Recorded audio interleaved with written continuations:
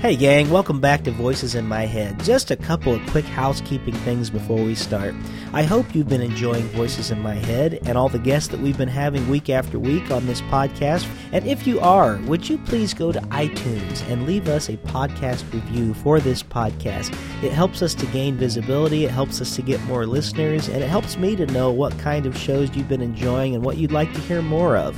Secondly, if you're able to help out at all in the way of sponsorship, you can go to rickleejames.com or voicesinmyheadpodcast.com, click on the tip jar and sponsorship link, and you can find out there how to give to this podcast.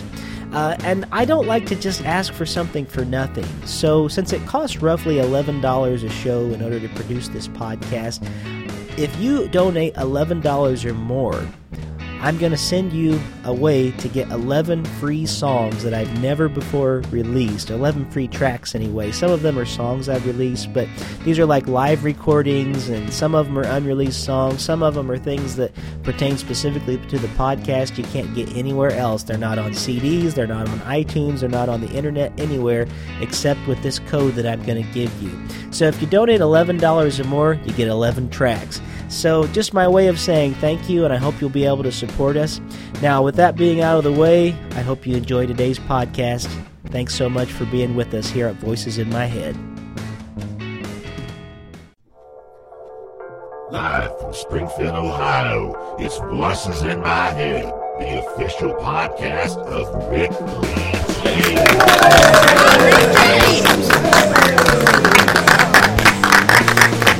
I am Rick Lee James, and you're listening to Voices in My Head.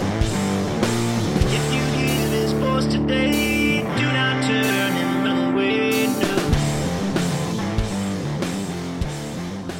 Hello, and welcome back to Voices in My Head, episode number 47. I got to tell you right at the outset of this show here that I had a great podcast conversation yesterday with an incredible singer, songwriter, artist, photographer, and just a genuinely nice guy, Eric Peters. And we're going to be airing that in just a few weeks. We're going to finish out this section on prayer. We're going to get into episode number 50 and do our big listener call-in show, and then you're going to get to hear the Eric Peters podcast. Now, Eric is one of my favorite lyricists. I'm fairly new to his music, but already I put him on the level with people like Rich Mullins, and if you know me, that's one of the highest compliments I can give somebody as far as being an amazing singer, songwriter, lyricist. So you're going to want to listen to that episode in just a few weeks here. Do yourself a favor, go to ericpeters.net and get some of his music. I understand from what he told me yesterday, they're going to be offering some Christmas sales right after Thanksgiving, so you want to make sure and go and take advantage of those deals. He even has box sets available where you can buy some and give them to family members for Christmas. And so I just want to encourage you to go and help my buddy Eric Peters out. He's a great guy. I guess I have nothing else to say about that right now. But since we're on the topic of our 50th episode, I want to remind you that in just a couple weeks here on December 14th, it's getting there very quickly, at 9 o'clock p.m., we're going to do our very first ever listener call-in show here for the Voices in My Head podcast. We're going to be doing it over Skype. Now, you can either use your Skype name and sync it with mine, which is Rick Lee James, or you can call in at 937-523-0542. Now, that's 9 o'clock p.m. Eastern Time. I just wanted to make sure that you're not thinking, if you live in California, that you can call at 9 o'clock your time, because we'll be done by then, hopefully. But 9 o'clock Eastern Time. If you can't be a part of that call-in show, please do this, because I'd love to have your feedback. You can go to rickleejames.com or the Voices in My Head Facebook page and vote for your favorite episode of Voices in My Head. I have an episode list cataloged of every guest that I've had from the beginning, and you're going to get to vote on that, and we'll actually maybe do a little prize for the winning episode, maybe for whoever the guest was that week. Maybe we'll try to get them back on the show. Oh, and lastly, if you cannot call in at 9 o'clock p.m. on December 14th and you aren't able to vote, which I don't know why you wouldn't, make sure and do this if you can. I'd love to hear from you. Tell me what your favorite episode was. Either write that in or call and just leave a message on our voice line at 937-505-0162. Again, if you were reaching for a pen, it's 937-505-0162. 0162. You call that and you'll get a message, and it will say, please leave a message for the Voices in My Head podcast, and we will have it played on the air. If you could leave a short message, if you aren't able to be a part of that listener call-in show, I'd love to be able to play it, and just tell us what your favorite episode was, what you like about Voices in My Head, whatever. It's a 50th episode celebration, so please be a part of that. And lastly, before we get into Question of the Week and part 2 of my sessions on prayer from a couple weeks ago, I wanted to remind you can go to rickleejames.com, and there will be links there where you can buy my music. And I do have some Christmas music out. If you go to Noise Trade and look up Rick Lee James right now, you can get my Advent song, a duet that I recorded with Brandon Hancock. I wrote it with Ted Rastatter.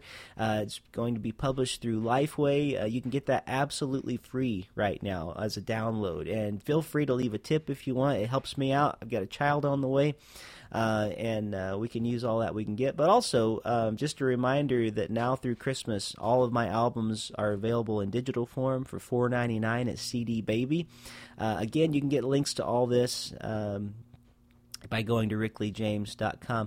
I'm sorry if there's a lot of background noise on this. This is literally the day before Thanksgiving, and we're doing Thanksgiving with my wife's side of the family today, and I have laundry machines going behind me. I got things going on upstairs and all around and down, so apologize if there's extra noise this week.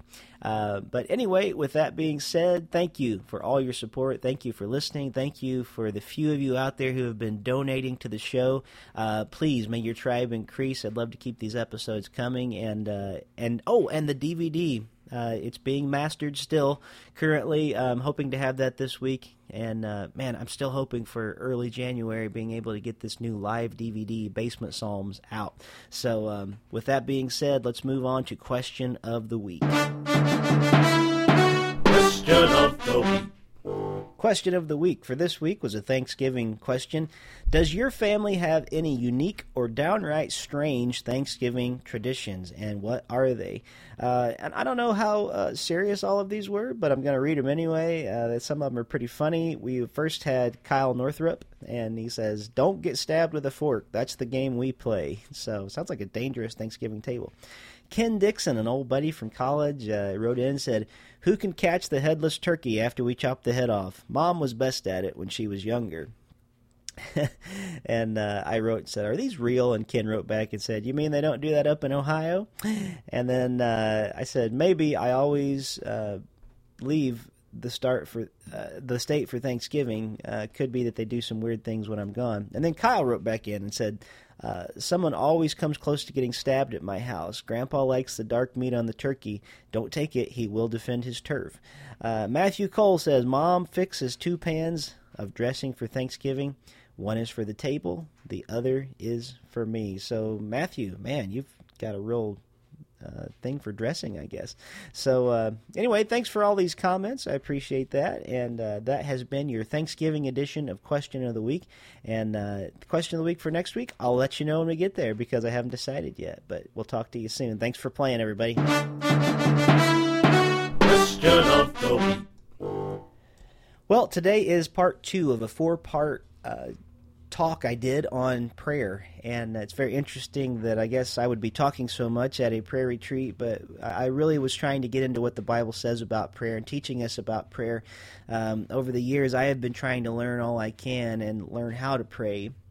Not saying I've got it down, but today, section 2, we talk a lot about how not to pray, and Jesus has a lot to say about what not to do when you're praying. He maybe has more to say about what not to do than what to do.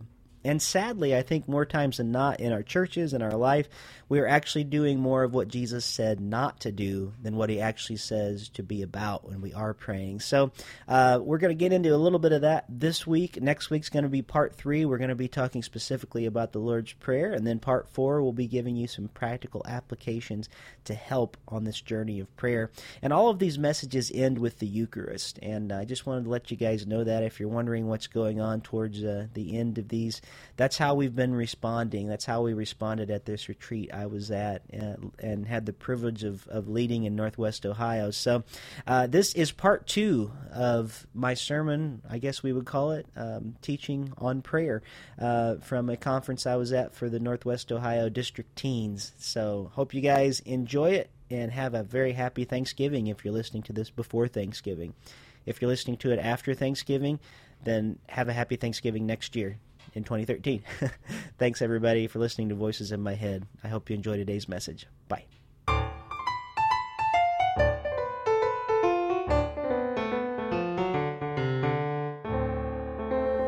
Good morning, everyone. Welcome back for day 2. How did you enjoy your orange juice popsicles this morning? Were they good? I had an apple juice, and mine was like a big chunk. It was very good. I felt like I could share it with someone. We could almost use it for communion. It was so hard this morning. But still, good breakfast. Good to be back with you guys today. Let me ask you guys something.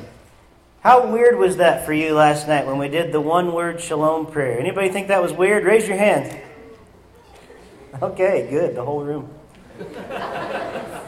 Well, it was supposed to be a little bit strange to us because it's foreign. I wanted to tell you right off, and I kind of did that because those things do make us uncomfortable. They're supposed to take us out of our comfort zone. That actually is not some form of New Age praying. It's not like it's not like a Hindu prayer meditation thing.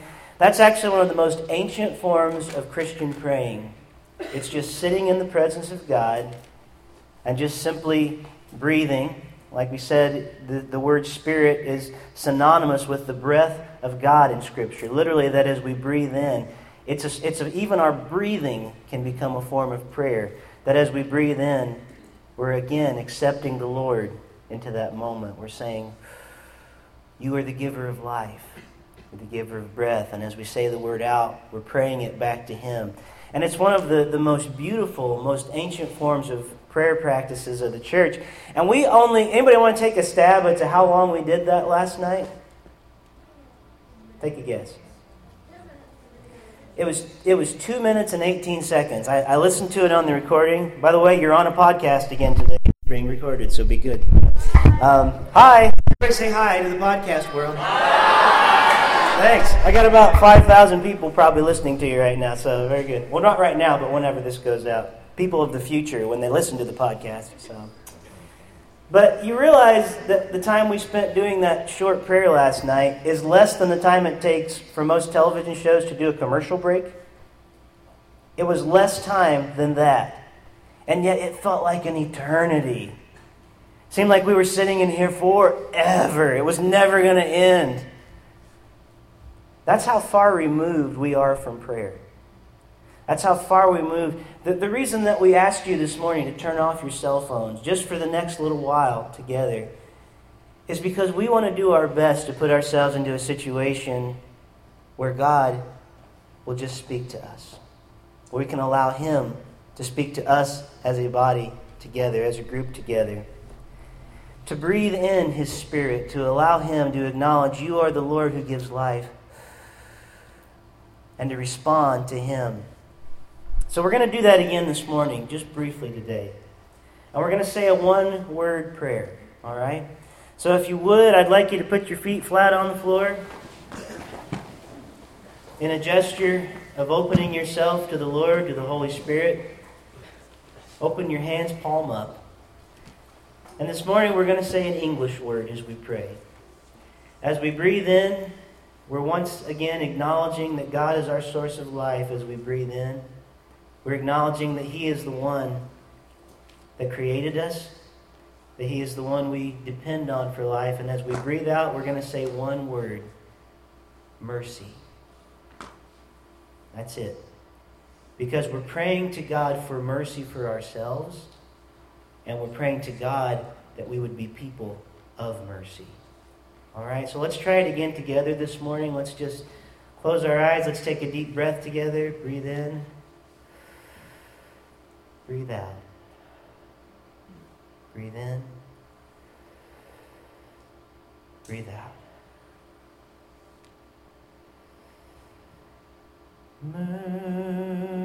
Mercy.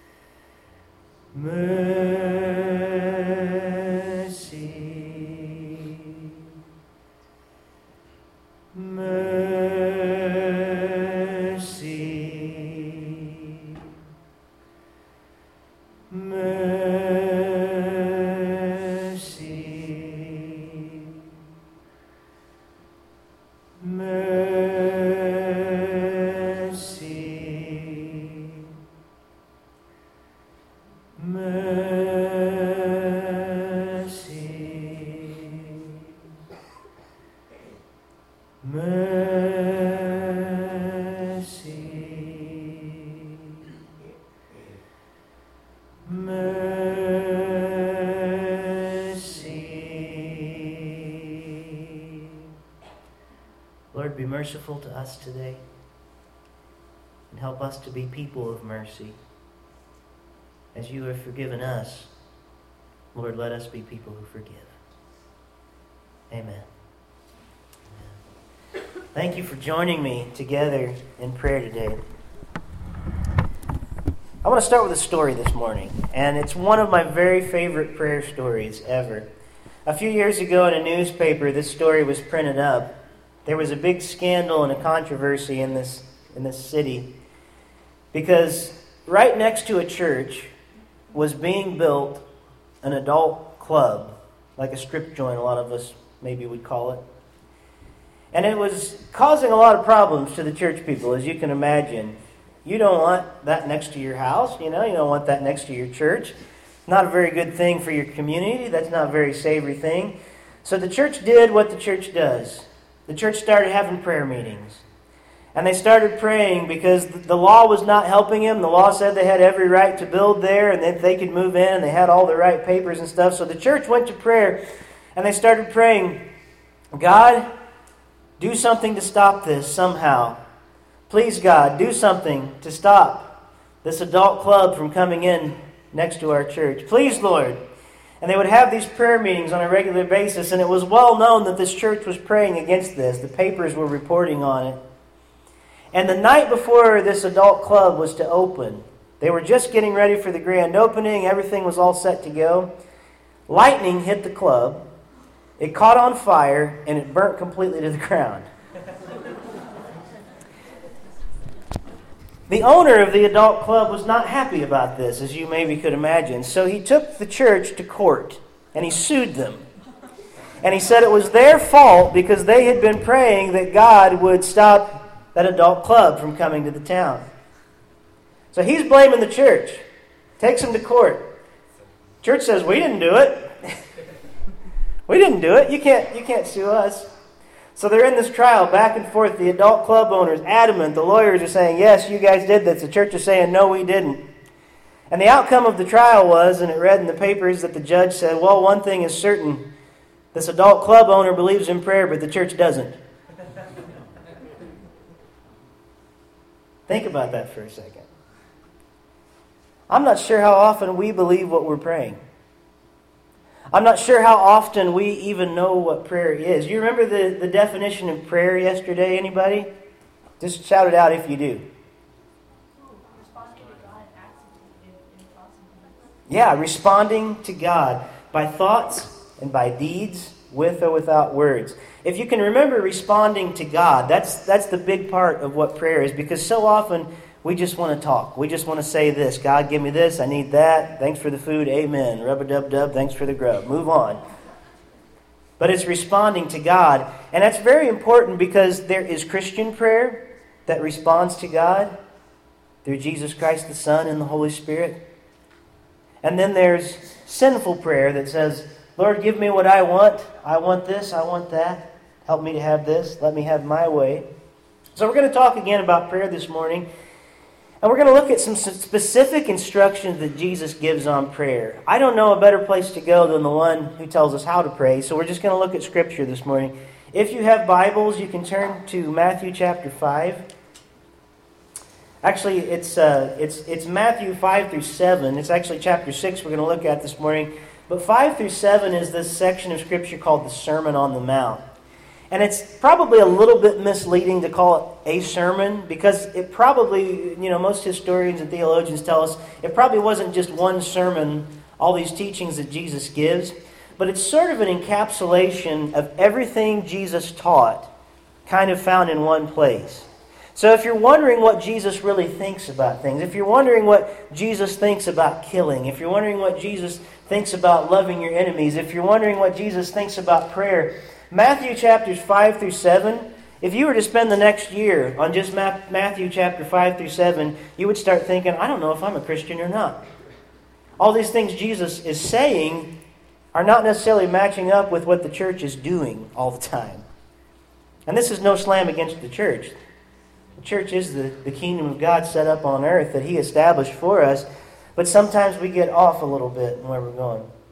So in this sermon, Jesus gives specific instructions. He says, if you want to be a part of this kingdom, if you're one of those people who decided to come and accept my invitation, which is freely given to all, to receive forgiveness, to be a part of this kingdom. Last night, you were saying that. I was so moved by all of you that said you want to be a part of this thing. And you came and you said, yes, Lord, I accept. And once again, we took Jesus in and we allowed Him to live inside of us, to dwell inside of us. That's the symbolism there. But He says, if you want to be a guest at my table, if you want to continue being a guest at my table, if you want to continue in what this thing is called the kingdom of God, which doesn't start after you die, Jesus says the kingdom is among you. It's present. It's a real reality in this moment. He says, this is how you must live. That's what the Sermon on the Mount is. And so in Matthew chapter 6, verses 5 through 8, we read this. And I want you to know that like so many other languages, English doesn't have very good equivalents sometimes. If we're to say the word you, like that word could mean a lot of different things. If I'm saying you, I could just be talking to one person straight, like, hey, I need to tell you something. That doesn't mean I'm telling it to all of you. But then if we say you, we can also mean it in the plural sense, that it's being said to all of us together. And most of the time when Jesus is talking about prayer, He's talking in the y'all thing. That's literally when I had Greek class in college. I did have it in Tennessee. But in Greek, they taught us when it's the plural you, the best translation is y'all. So Jesus was Southern, okay? That's the lesson for today. So when I read this passage, I went through and done some translating. So when it's a plural you, when it's a word that's spoken to all of us together, I'm going to say the word y'all. It's not going to say y'all in your scriptures, okay? But it's going to read that way when I read it this morning. And when it says you, this is a specific instruction to the individual. This is to the singular person. That's the way Jesus is phrasing this. So everybody get that? Y'all is going to be all of us. You is just to the individual. Okay? And that's how we need to hear it this morning. This is the word of the Lord.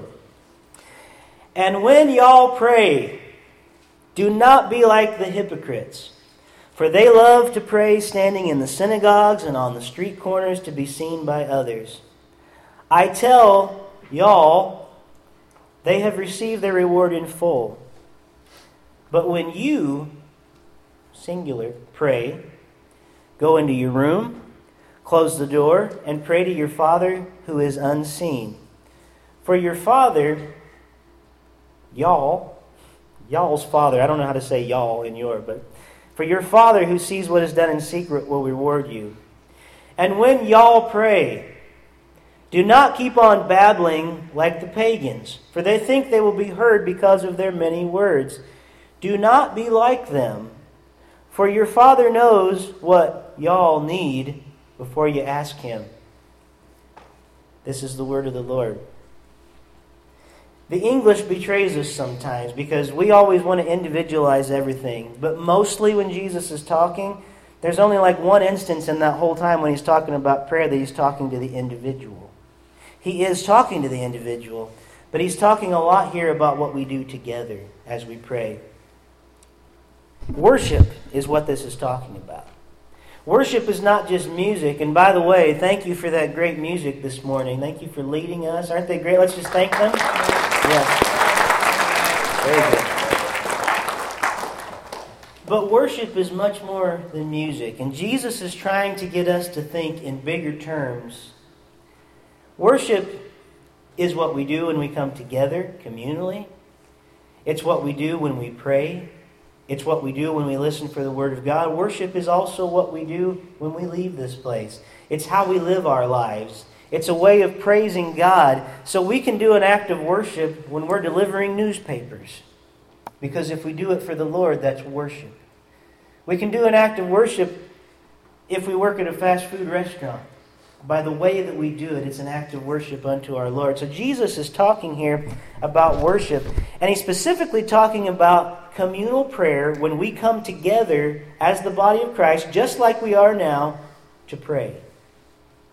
And He starts out talking that way. And He says, don't be like the hypocrites. Well, what's a hypocrite? Anybody want to take a stab at what the word hypocrite means? Just shout it out. To be somebody that you're not. That's perfect. Thank you. To be somebody that you're not. The word hypocrite If you translate it from the Greek, it comes out to mean an actor, a performer, like one wearing a mask, a pretender. So the best way I can think about it is like a stage actor. Somebody that you see in a movie or something. Like, we all know that those people who are actors on the screen, that's not really who they are in real life, right? We get that they're playing a part, that they're playing a character. Well, Jesus is saying that we have a lot of characters in the church. We have a lot of people that want to play act and pretend like they're Christians. And people really love to do this because they love to get up and pray and act a certain way. But Jesus is saying when you pray, don't be like that. Jesus is telling us if you're going to follow God, you need to be authentic.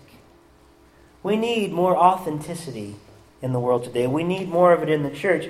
So to these pretenders, these hypocrites, these actors, what kind of things do they do? What kind of things does Jesus say? He says, for they love to pray standing in the synagogues, or the religious assemblies, the synagogues, and on the street corners to be seen by others. Well, isn't that what actors do? Don't actors want to be seen? Like, I don't know too many actors that aspire to, like, I'm going to be a famous Hollywood movie star just so I can stand in my room and act where nobody can see me. You know? that would be weird, wouldn't it? I mean, I know you go over lines, but actors want to be seen. They want to be on stage like I am now. They want to be up here. And I hope it's why I get nervous sometimes when I come to speak and when I come to lead prayer, because I want to make sure I'm not just acting this out when I come together. It's a lot of responsibility. They love to pray standing in the synagogues on the street corners, just like actors in a show. That's what a hypocrite is. Jesus says don't be like them. I wonder sometimes when we come together to pray that way, both individually and communally, how often we're really talking to God when we pray. Let's think about it individually for a second, because this is one of the most overused slang words and it drives me crazy. But how many times in a day do we say, oh God? Oh God. Or sometimes people will put a damn it after it. Are we praying in that moment? Are we saying, hallowed be thy name, thy kingdom come? Are we praying to our Lord in that time? Are you really cursing something to an eternal hell by damning something? Is that what you mean? That you want that thing to be completely lost forever, away and apart from God? That's what it means. We don't even realize these are prayer words, that these are sacred words. These are holy words that we use in appropriate moments and appropriate times. And then when we talk about talking to God and listening to God in the assembly of people, how many times, and I've been guilty of this myself, but how many times have you heard a person like me get up and pray and it feels like they're just talking to you with their eyes shut? You know what I mean? Like, it's a sermon with their eyes closed. Oh, Lord, we come together and pray today and ask you to do this because, point one, if you do this, God, then this will happen, and blah, blah, blah, blah, and John will get better. You know, it's like, it's really strange. It's a very difficult process when we come together, and I often wonder, and I try to check myself and say, Lord, help me to listen and respond to you today. And then Jesus is talking to all of us. We've so individualized, but Jesus is saying, when y'all pray together, He's saying, when you do this as a group, this is how you should pray and how you shouldn't pray. It makes me very cautious, because what I see in this is Jesus wants us to have unity. The reason that maybe a one-word prayer like we did last night and like we did this morning might be helpful for us is, did you notice our breathing? As we breathed in and out together, even our breathing started to be the same. They have found that if you do that long enough, even our heart rates begin to start matching each other. As we say the words together, we begin to be united. We're saying one word together. If we can pray for mercy together, to be merciful people, to ask for mercy together, then we're starting to do what Jesus is talking about here. We're starting to be united in our prayer life. Minds hopefully not wandering 20,000 different ways. Let me ask you something. When was the last time you heard a prayer this good? Gracious Father, we pray for your holy church in all the world. Fill us with all truth and peace. Where we are corrupt, purify us. Where we are wrong, correct us. Where in anything we are incorrect, change us. Where we are right, strengthen us. Where we are in need, provide for us. Where we are divided, reunite us.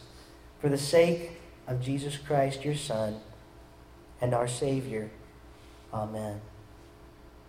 That prayer is a prayer for the church from one of the church's old prayer books called the Book of Common Prayer. You know, until very recently, in like the last couple hundred years, when the church would come together, it would pray common prayers together. It wasn't just one person leading. It was the body together praying. And they would learn prayers. They would memorize prayers like that one. They would memorize prayers like the Lord's Prayer. And it's sort of like learning an instrument. These guys are good on their instruments. And I play music. And I can tell you, when I started playing guitar, I didn't start off playing Stairway to Heaven, you know. I started off playing like dong, dong, dong, dong, dong, dong, dong, dong, dong. And it didn't sound very good, and didn't get very good at all. But as the more I did it, the more I practiced it, the more it started becoming free-flowing. To where now if I have a guitar in my hand, I can play guitar about as easy as I can chew gum. I don't even have to think about it sometimes. I can just play. I can just strum and just let it go. I can do stuff, and sometimes I'll be having a conversation. I'm not even thinking about it necessarily. That's sort of like prayer. It is a practice. We need to get into our mind that it's okay for us to start learning together how to pray, that Jesus has specific ways to do it. So often we pray not even knowing what we're asking. He's saying, don't keep on babbling like pagans, for they think they will be heard for their many words. Do not be like them, for their Father knows what you need before you ask Him. So don't keep on babbling like pagans. Well, what's a pagan? We know what a pagan is? It's not a word we use very much. It's a non-covenant person. Literally, it comes from this word, ethnikos, where we get our word ethnicity or ethnic, different cultures. It literally means somebody who was not a Jew. Because the Jews looked at themselves as God's people. They were covenant people. They were holy people. They believed themselves to be chosen by God, and so they sought after God. And so literally, it's people who are unbelievers, people who don't worship God in the way they're talking about here. They're saying, don't be like pagans, because Jesus said when you pray, He knows everybody's going to pray one way or the other. But He says, but when you pray, don't pray like them. When you're in the assembly, when you all are together, don't go on and on and on and on and on. Be united in your prayers together. We could call pagans non-Christians if you want to put a modern spin on it. They babble. It literally says they go on. They keep repeating unnecessarily. They use lots of words, but they say very little. They just babble and repeat, but not a lot of actions get done. Sort of like a politician. Kingdom people, on the other hand, people who've accepted the invitation, are to be, I'm going to throw a word at you, contemplative people. Contemplative. Can you say it with me, boys and girls? Contemplative.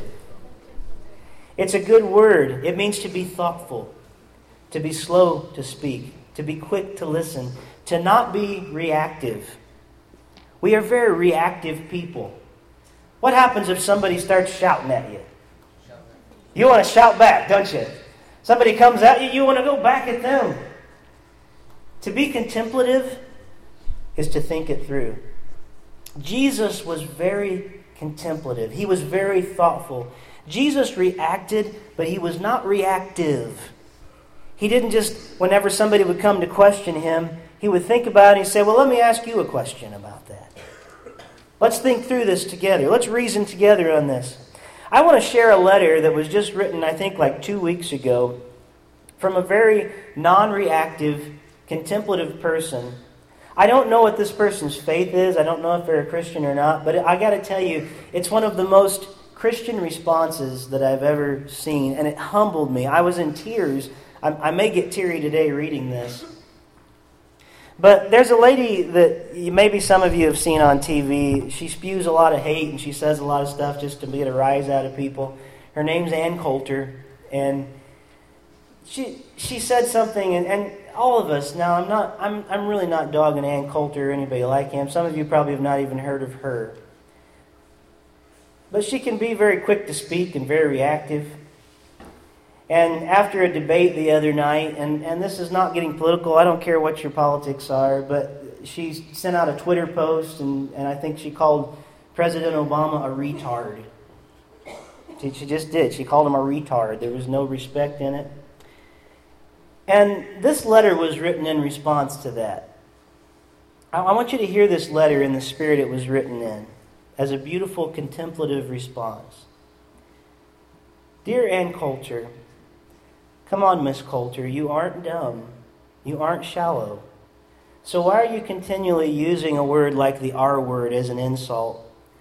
I am a 30-year-old man with Down syndrome who has struggled with public perception that an intellectual disability means that I am dumb and shallow. I am not either of those things, but I do process information more slowly than the rest of you.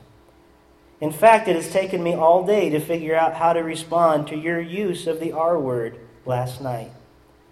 I thought first of asking whether you meant to describe the president as someone who was bullied as a child by people like you, but rose above it to find a way to succeed in life, as many of my fellow Special Olympians have.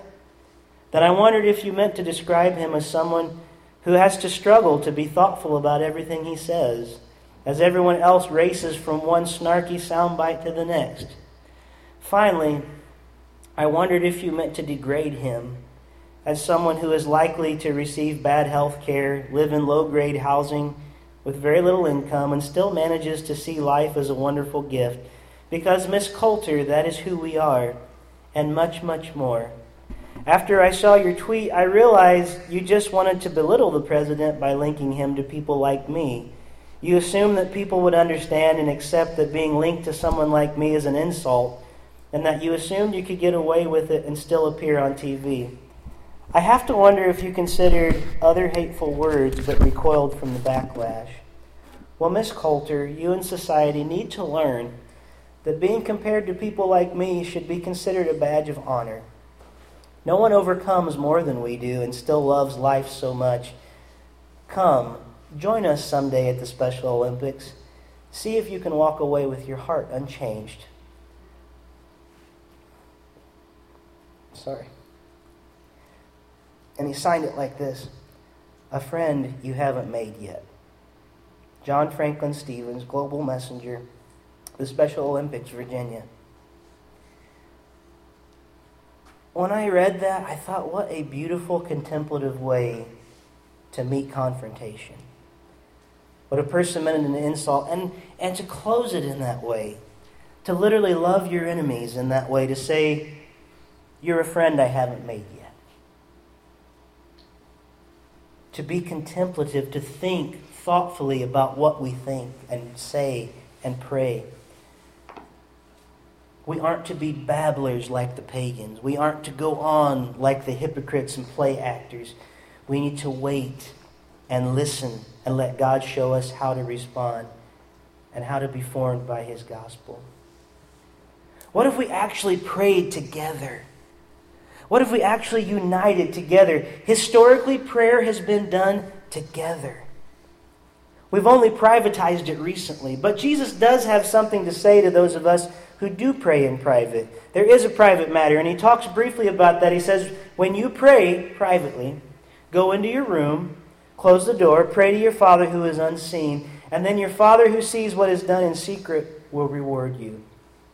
I think one thing Jesus is pointing out to us is the difference between public and private prayer. The way we pray in public should guide how we pray in private. Now, there was a guy in college I went to school with. Just two quick stories. I'm almost done. But I don't want to tell you his name. But we started these prayer meetings when I was in college. And so every night it was literally just supposed to be a refreshing break because college is difficult. It's hard. And the idea was to take maybe 15 minutes out of our day to come together. We were just going to meet in a group and just pray together. To just kind of allow God to speak to us again. So we started doing that. For about a week, it was great. For about 2 weeks, it was still pretty good. And then we had this one guy start coming to our group. And he was training to be a preacher, but he never came to class. He was too busy praying, he said, to come to class.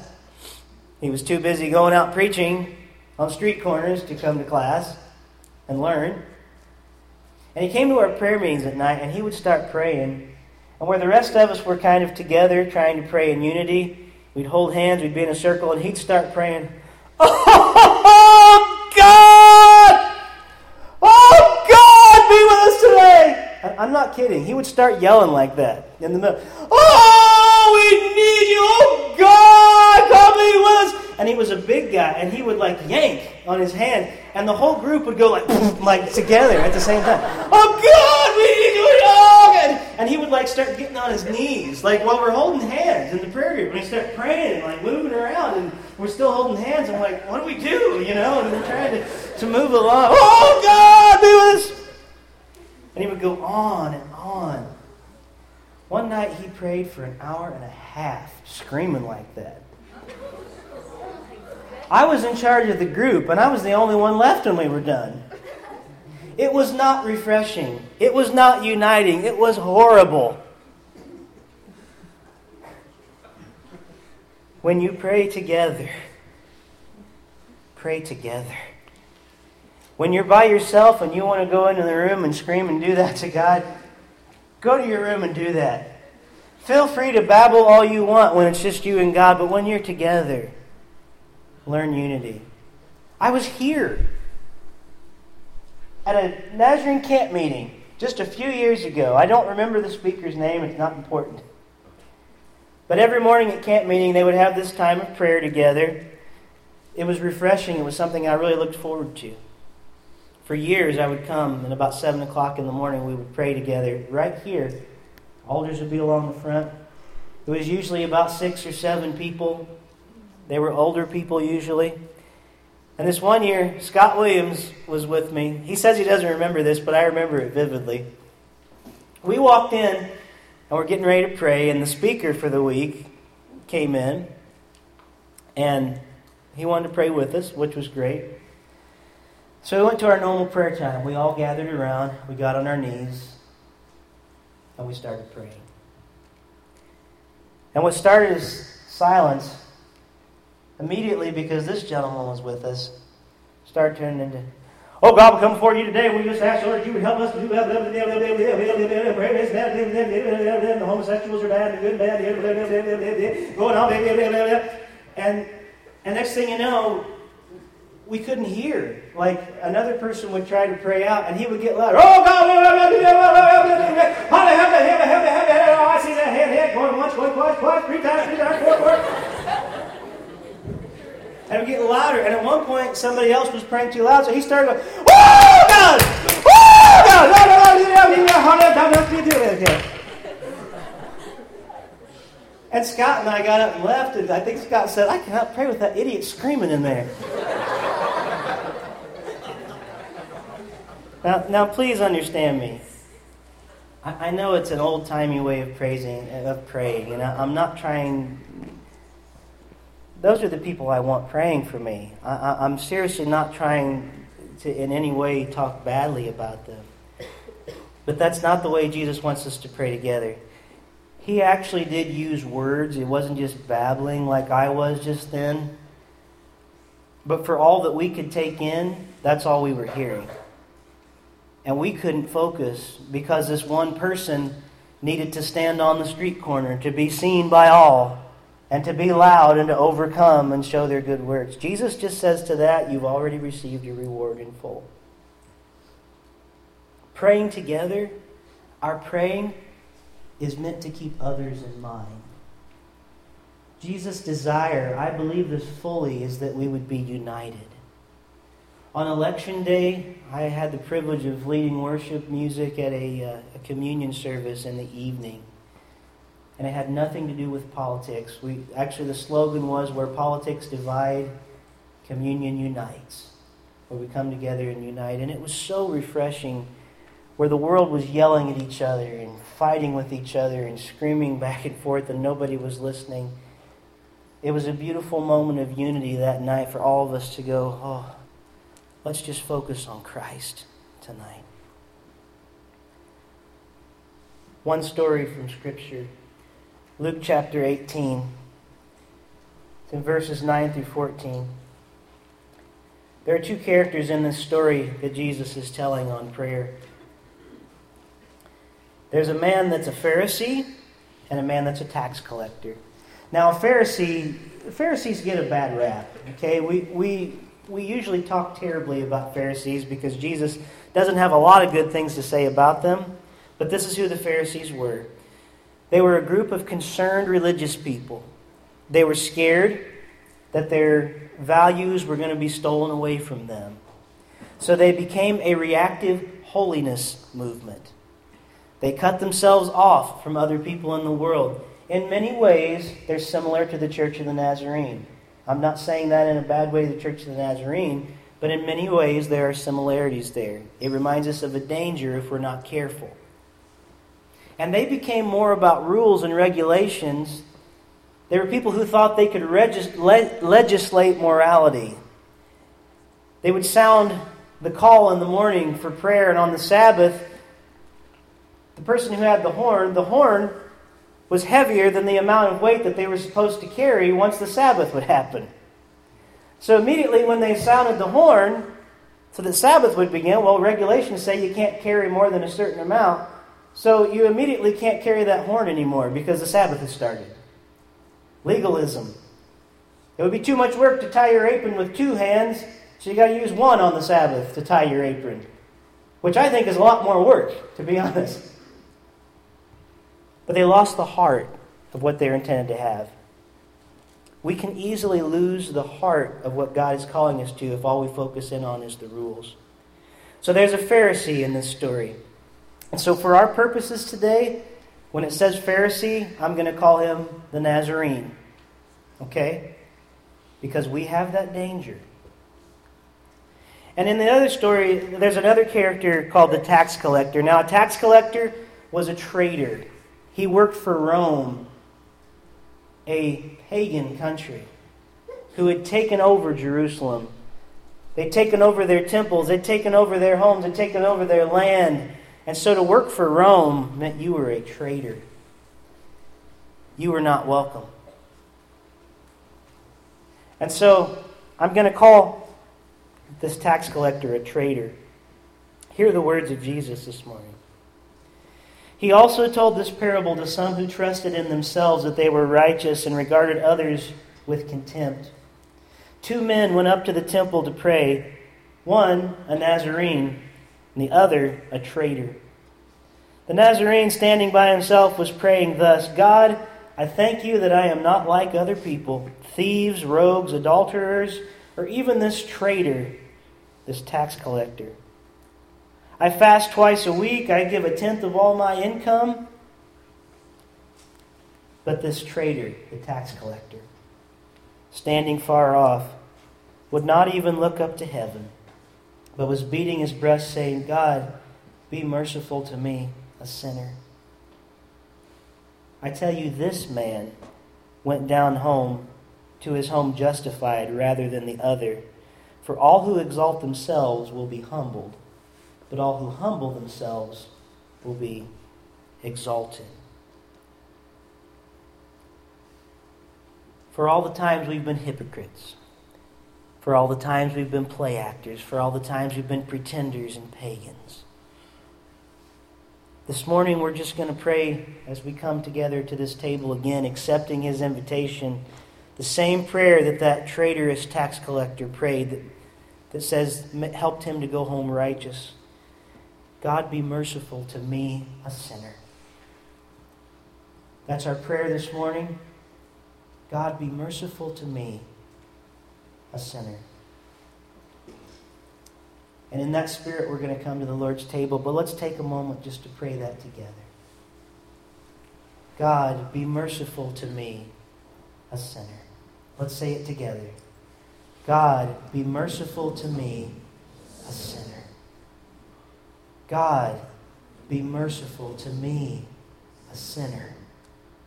God, be merciful to me, a sinner. Hear our prayer, Lord. We have prayed for mercy. We pray you would have mercy on us. And we pray you would let us be people that show mercy. Teach us, Lord, how to pray. As we come to this table, Lord, we say yes. We accept your mercy. We accept your forgiveness. And Lord, we also say we will forgive others and be merciful to them. God be praised forever and ever. In the name of the Father, and the Son, and the Holy Ghost. And our prayer for communion this morning is, be present, O Jesus, our great high priest. As you were present with your disciples, be known to us in the breaking of bread. You who live and reign with the Father and the Holy Spirit, now and forever. Amen.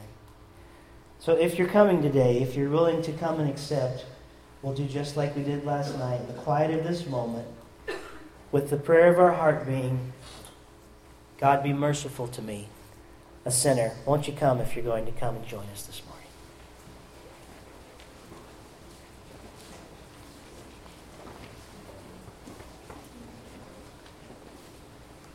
And it was a beautiful sight about that point to be able to see something like 250 teenagers and adults come forward to receive from the Lord. So I hope you've been enjoying these talks on prayer. Next week's going to be part 3. There's only 2 segments left on that, but I hope you're finding it helpful. I found it helpful in studying, and I'm still learning how to pray, so I don't think I have all the answers. But may you enjoy the great Thanksgiving, the Eucharist, which literally means Thanksgiving, and may you enjoy the great Thanksgiving with the family of God in this holiday season.